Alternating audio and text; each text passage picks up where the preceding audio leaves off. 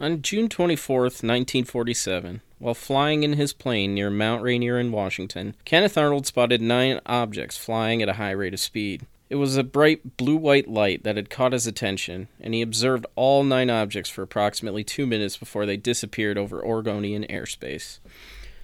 When Arnold stopped to refuel in Pendleton, Oregon, he described seeing 8 circular-shaped objects, with the 9th being more crescent-shaped. He clocked them at roughly 1,500 miles per hour. Kenneth Arnold's sighting would go down as the first of the modern era, ushering in an age of crash saucers, Venus's false identity as a UFO, and numerous unconvincing pieces of video footage shot with shaky hands against night skies. But Arnold's greatest contribution to the UFO mythology is actually a mistake. When describing the motion of the craft to the East Oregonian newspaper, he said they moved like a saucer if you skip it across water. This description was misquoted by the paper, and when it was picked up across the Associated Press newswire, the term flying saucer was born. It would only be used as a descriptor for about 6 years, until Captain Edward Ruppelt, the Project Blue Book darling, would coin the term unidentified flying object. But in that short amount of time, flying saucer denoted something that was physical and contained occupants from other planets. In other words, it was a poor representation of just how ambiguous the subject can be, and continues to be. It was also confusing, as not all flying saucers were in actuality saucers. All of this invites questions as to what we are dealing with. Questions like, what is a UFO? What really happened at Roswell? Is that ancient aliens dude with the crazy hair for real? What do we even talk about when we talk about UFOs? We'll be getting into all that, but let's start first with the basic question. Just what is a UFO? I will attempt to answer that question now. What's up, UFOnauts? Welcome to the Our Strange Skies podcast.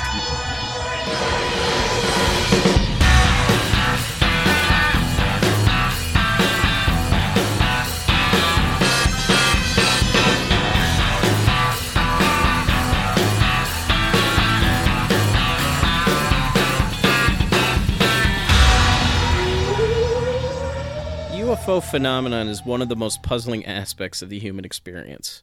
Answers are not easily justifiable, and truth is a shaky thing. The truth is, I don't think we'd know what the truth looked like if the truth were truly in our grasp. In other words, the truth is really subjective when it comes to the UFO phenomenon. No one really knows what we're seeing when we look up and witness something really strange in our skies. At the very least, we can discern patterns, and it's in those patterns that UFOs exist. With this episode, my intention is to provide an introduction for those unfamiliar with the subject and lay the groundwork for what's to come. To start, we need a working definition of a UFO. For this, I defer to one of the key pioneers of UFO research, Dr. J. Allen Hynek, in his book, The UFO Experience. He states, "We could define the UFO simply as the reported perception of an object or light seen in the sky or upon the land, the appearance, trajectory, and general dynamic and luminescent behavior of which do not suggest a logical, conventional explanation, and which is not only mystifying to the original percipients, but remains unidentified after close scrutiny of all available evidence by persons who are technically capable of making a common-sense identification, if one is possible." The key word here is perception, and not object.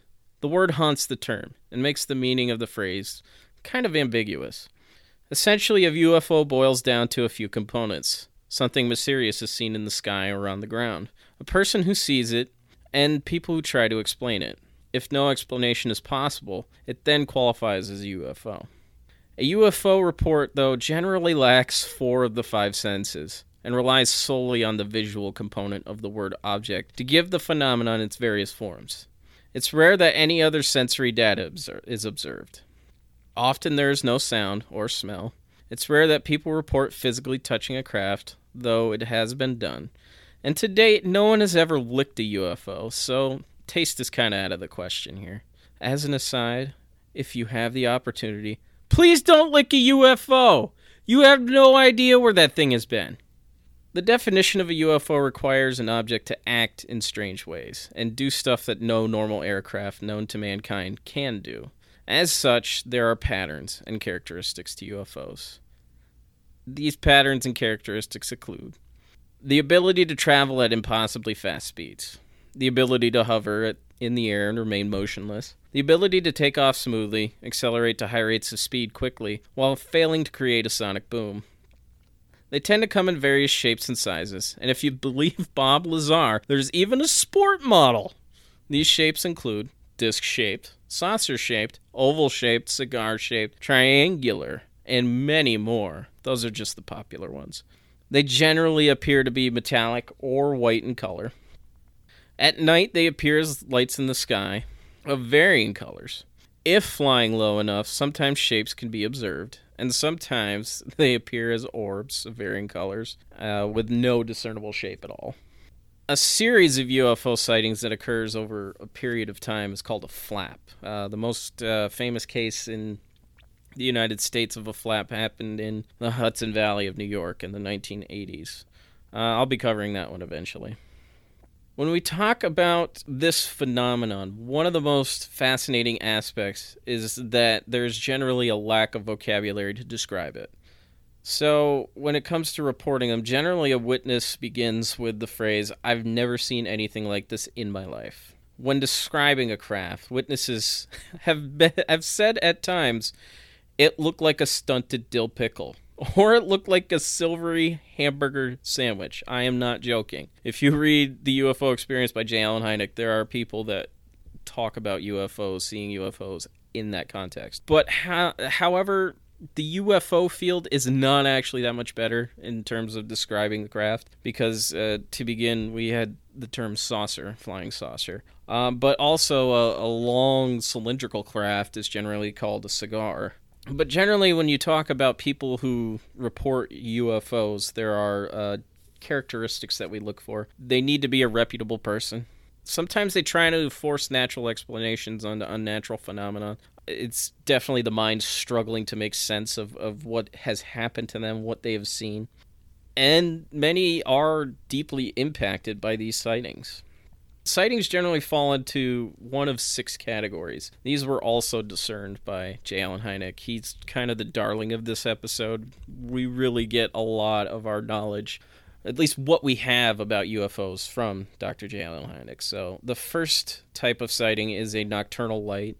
And he says of nocturnal lights, "The typical nocturnal light is a bright light, not a point source, of indeterminate linear size and of varying color, but most usually yellowish-orange.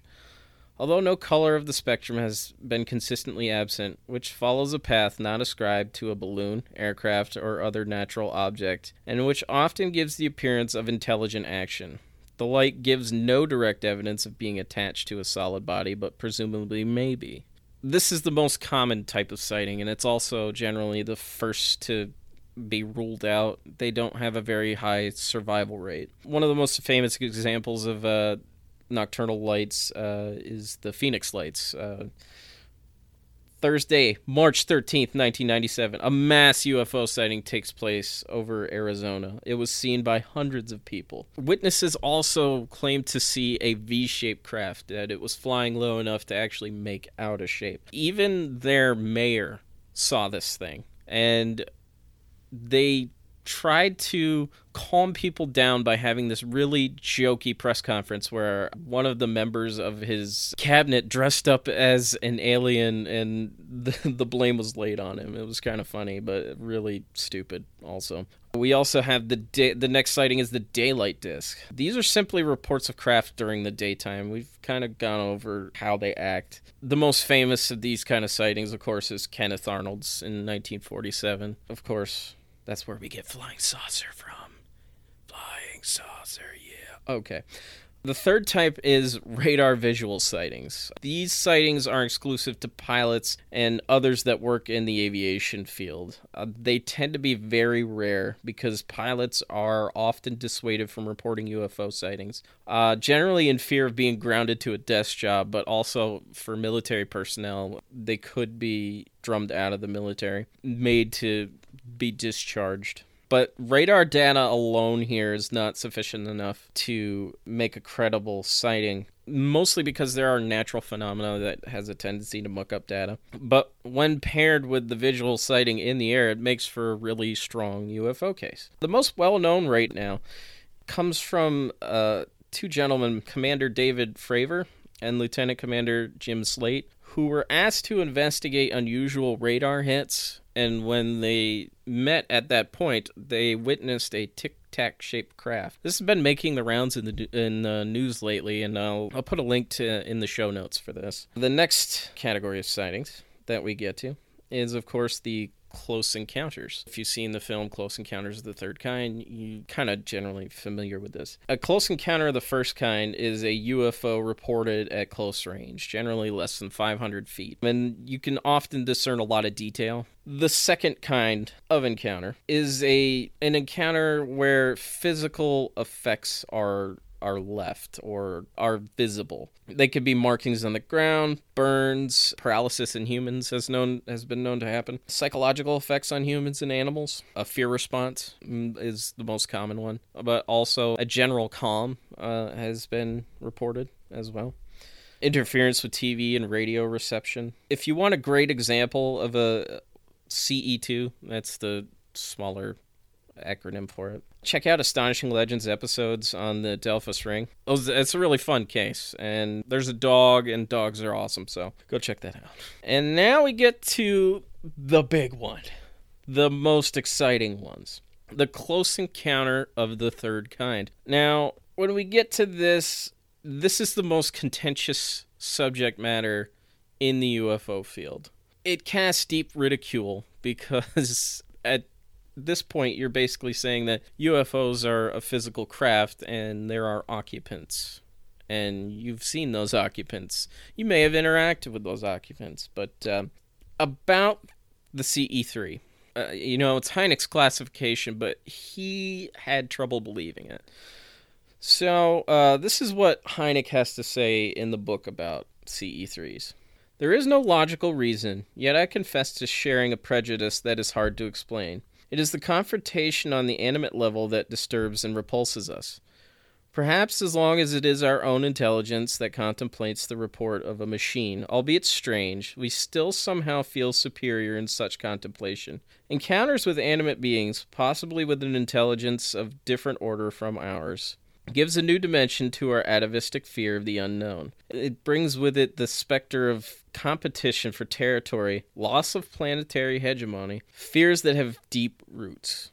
Another thing bothers us. The humanoids seem to be able to breathe our air and to adapt to our air pressure and gravity with little difficulty. Something seems terribly wrong about that. This would imply that they must be from a place, another planet, very much like our own.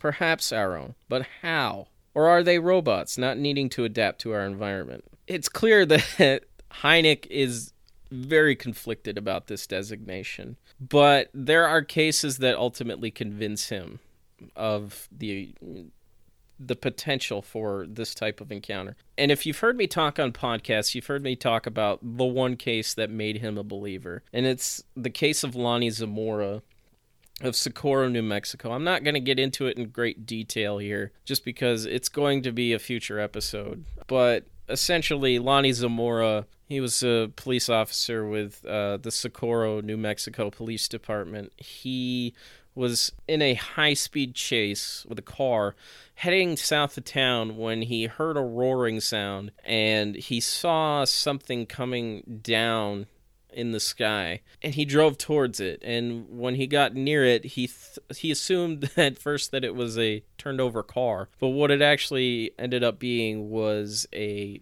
craft, an oval shaped craft that had landed. There were occupants outside the craft doing whatever, soil samples, what have you. But this is one of my all-time favorite cases, so we'll be getting into this in the future. So, when it comes to what these things are, there are three main competing hypotheses. The first is the extraterrestrial hypothesis.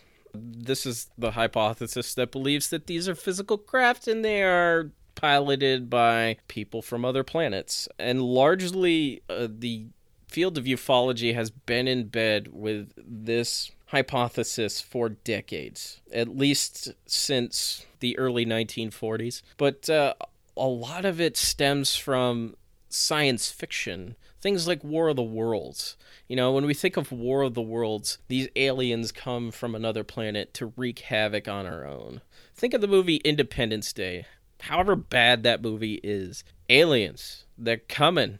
They're coming for us. They're coming for our resources. They're coming to kill us. But also, too, this was bolstered by people like Charles Fort, too, back in the early 1900s, 1920s, and 1930s. And it's also been exploited tremendously on television. Think of the shows like Ancient Aliens. Yes, Ancient Aliens, with Giorgio Tsoukalos' big hair, David Childress saying the phrase, some kind, a lot. It also uses pseudoscience to bolster its claims, and that's not a good thing.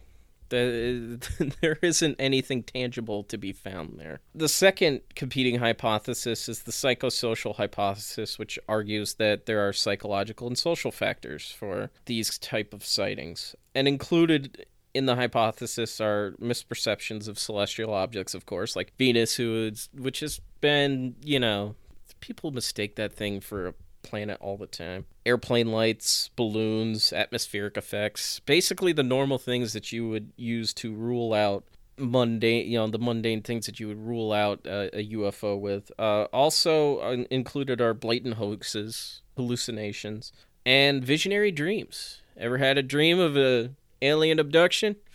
You don't want it.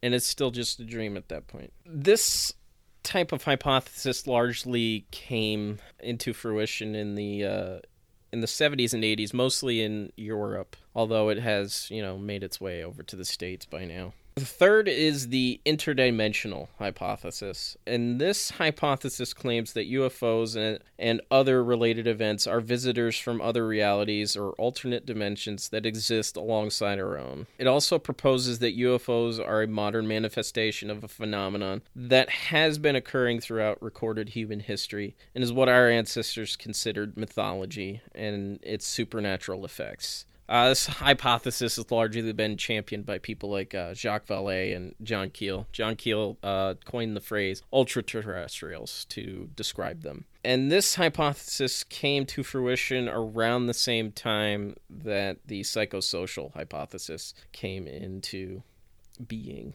The second section we're getting to here is something I like to call the contact phenomenon. I don't use the phrase abductee, contactee, and experiencer the way most people do. I feel like they mean three totally different things, and a lot of UFO researchers and such will use those terms interchangeably, and I don't feel like you can. I just there's just something about it that makes me feel like you can't do that. So here are what I will be using these terms as going forward. And I understand if most people don't agree with the way that I use these terms, but that's fine.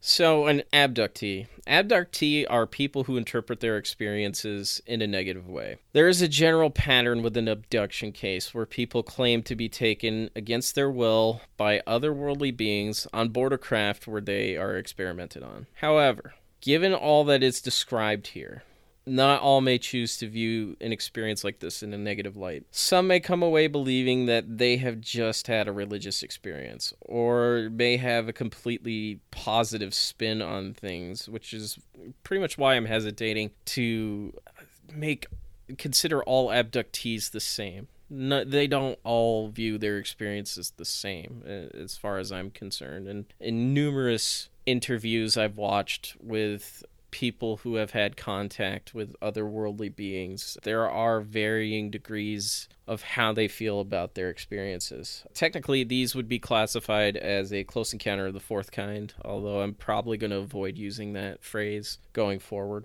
And then there are the contactees. Contactees are people who interpret their experience in a positive way. The rise of the contactees happened mostly in the 50s and the 60s, with people claiming to have contact with what they call space brothers. That's the term that was thrown around. And also, they were generally from the planet Venus, but they would show up in silver ships to tell us how we can be better human beings and that the survival of our planet depends on it. Many of these type of sightings would actually lead to the formation of cults like George Adamski and Orfeo Angelucci, which Astonishing Legends also did a great episode on. The most famous cult, of course, is the Heaven's Gate cult, and you know that story. Well, at least I'm sure you do.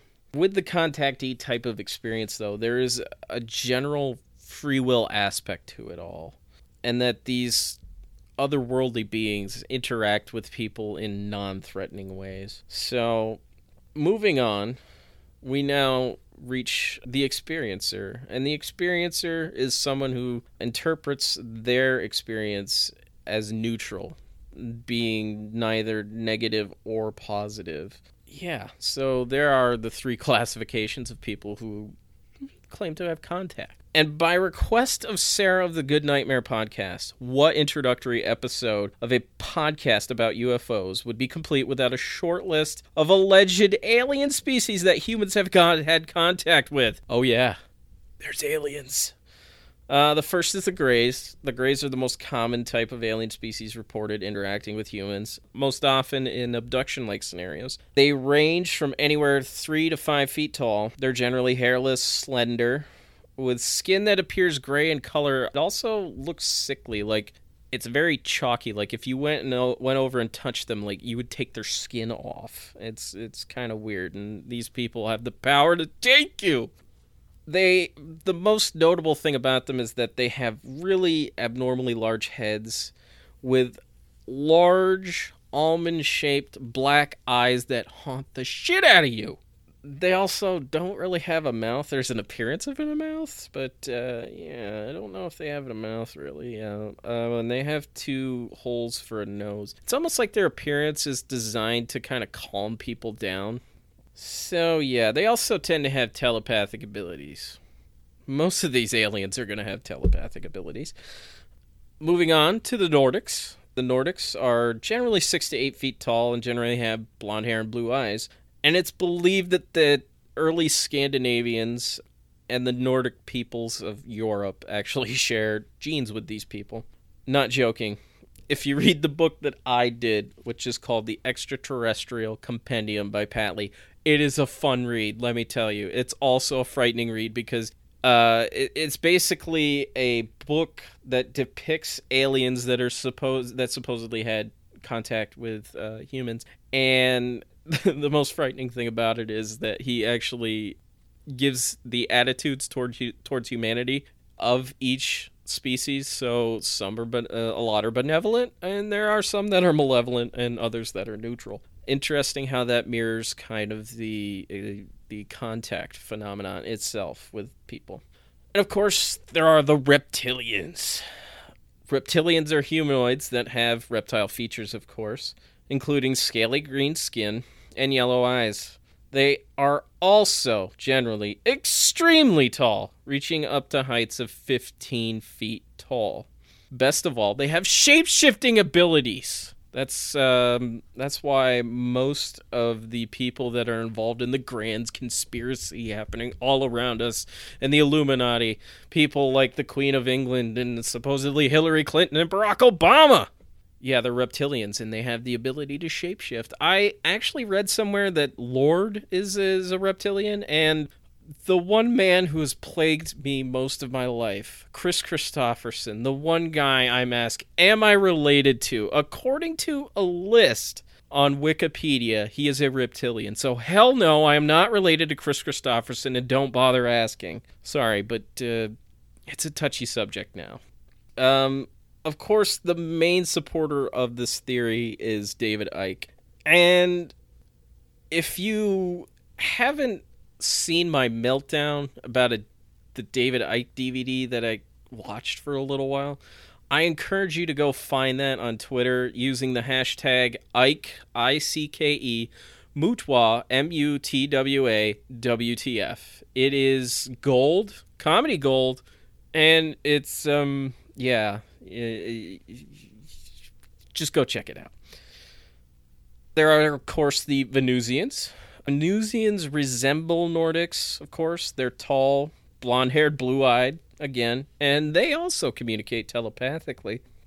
Of course, the most famous Venusian is Valiant Thor. I'm sure we'll be getting into Valiant Thor at some point, but yeah, there was a Venusian named Valiant Thor, and he had connections in Washington, D.C. back in the 50s. That's right, there was an alien in Washington in the 50s. Yeah, okay, that was a bit much, I know. And of course, now we're on to the Arcturians. The Arcturian race are believed to be about the size of children, 3 to 4 feet tall, with pale green skin and large, dark, almond-shaped eyes, with only 3 fingers on each hand. So they kind of resemble grays in a way, except their skin is a different color and their eyes aren't as big. But hey, guess what? They speak telepathically. Do you hear that? I tried to speak telepathically to you all right now, and I hope you got that message. It was a positive one. It's also believed that Arcturians can transcend their physical form. So, like, when I was reading the Extraterrestrial Compendium, Pat Lee talked about how the ones that exist in their physical bodies could actually talk to ones that had transcended their body through telepathy. And my mind just kind of melted when I read that. Yeah. And now to the final one that I'm going to make mention of, the Pleiadians. It is believed that Nordics are technically Pleiadian, but there is also another type of Pleiadian that is a 9th dimensional light being. Yes, light being composed of light. Oh yeah. They go around the galaxy promoting love and galactic peace. They are known to be relentless against plasma. That's one for you, Lowdown Crew. At this point, I want to address 2 more things before I wrap this episode up. The first is a brief overview of some of the civilian UFO groups. They're going to be coming up in reports again and again and again, so I just kind of want to give you a little bit of background about some of them. Not a whole hell of a lot, but there's the Center for UFO Studies, or QFOS. This was founded by J. Allen Hynek, because I love this man. I love him. It was founded in 1973, and it's still largely active today. There's the Mutual UFO Network, or MUFON, as it is known. And for $60 plus, you could become a member of MUFON. It's the most well-known civilian UFO group by far. And there are famous people that are members, including Henry Zaborowski and the one Chris Cogswell. There's the Aerial Research Organization, also known as APRO, and it was founded by Jim and Coral Lorenzen, and it was around from 1952 to 1988. This group was one that stressed scientific research. They stressed the hell out of it, and I miss them for it. Granted, I was only 5 years old when they folded, so... And there's also the National Investigations Committee on Aerial Phenomenon, or NICAP. They were around from the 50s to the 80s as well. They initially stressed scientific research, but they also, later on, towards the end of their tenure, they really went hard on the CE3 type sightings. Humanoids, man. All about them humanoids. These are just the 4 most common. I'm sure at some point there will be others that I'll be addressing. The last thing I want to address is a term that is really important to UFO research, and it's a term called high strangeness, and it's one that's thrown around a lot. Essentially, high strangeness are really odd events that challenge a person's conception of our reality. Things so strange that they almost seem like they couldn't happen. So I'm going to close this out with this is Dr. J. Allen Hynek addressing the United Nations on November 27th, 1978 about the UFO phenomenon. He kind of gets into the basis in the beginning here of what high strangeness is. So, Mr. Chairman, there exists today a worldwide phenomenon Indeed, if it were not worldwide, I should not be addressing you and these representatives from many parts of the world. There exists a global phenomenon, the scope and extent of which is not generally recognized.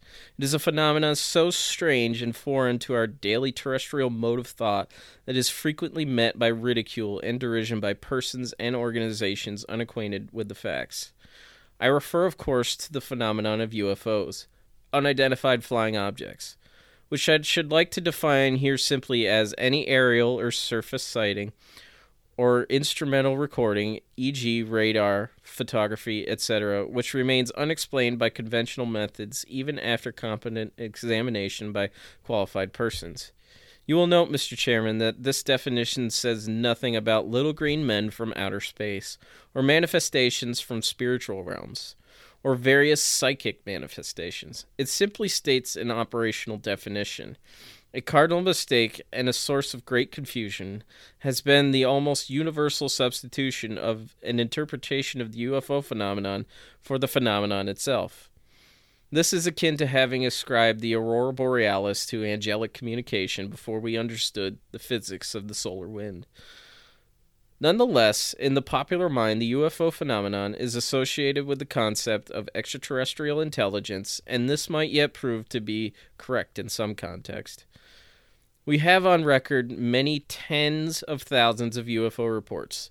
They include extremely intriguing and provocative accounts of strange events experienced by highly reputable persons, events which challenge our present conception of the world about us, and which may indeed signal a need for a change in some of these concepts. Mr. Chairman, any phenomenon who touches the lives of so many people, which engenders puzzlement and even fear among them, is therefore not only of potential scientific interest and significance, but also of sociological and political significance, since it carries with it many implications of the existence of intelligence other than our own.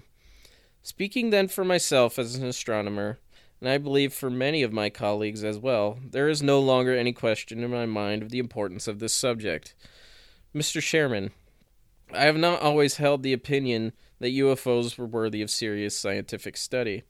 I began my work as a scientific consultant to the U.S. Air Force as an open skeptic, in the firm belief that we were dealing with a mental aberration and a public nuisance. Only in the face of stubborn facts and data similar to those studied by the French Commission have I been forced to change my opinion.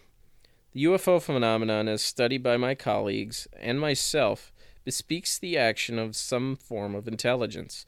But whence this intelligence springs, whether it is truly extraterrestrial or bespeaks a higher reality, not yet recognized by science, or even if it be in some way or another a strange psychic manifestation of our own intelligence, is much the question.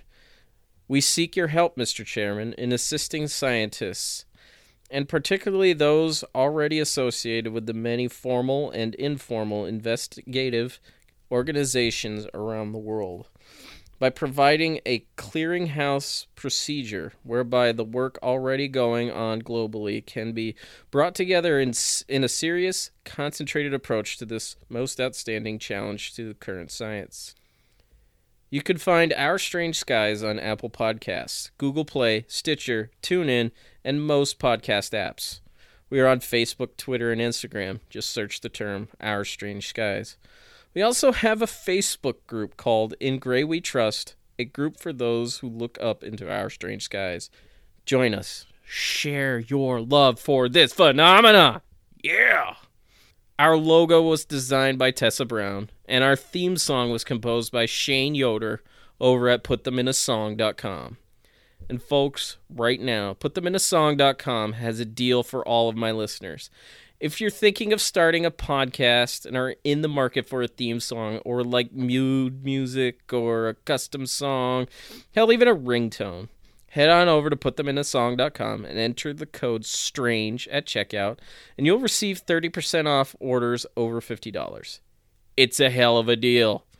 So take advantage of it while you can. Again, enter the promo code STRANGE at checkout for 30% off all orders over $50. Finally, don't forget to look up. because you never know what you'll find in our strange skies. In Gray we trust. Duvid Media.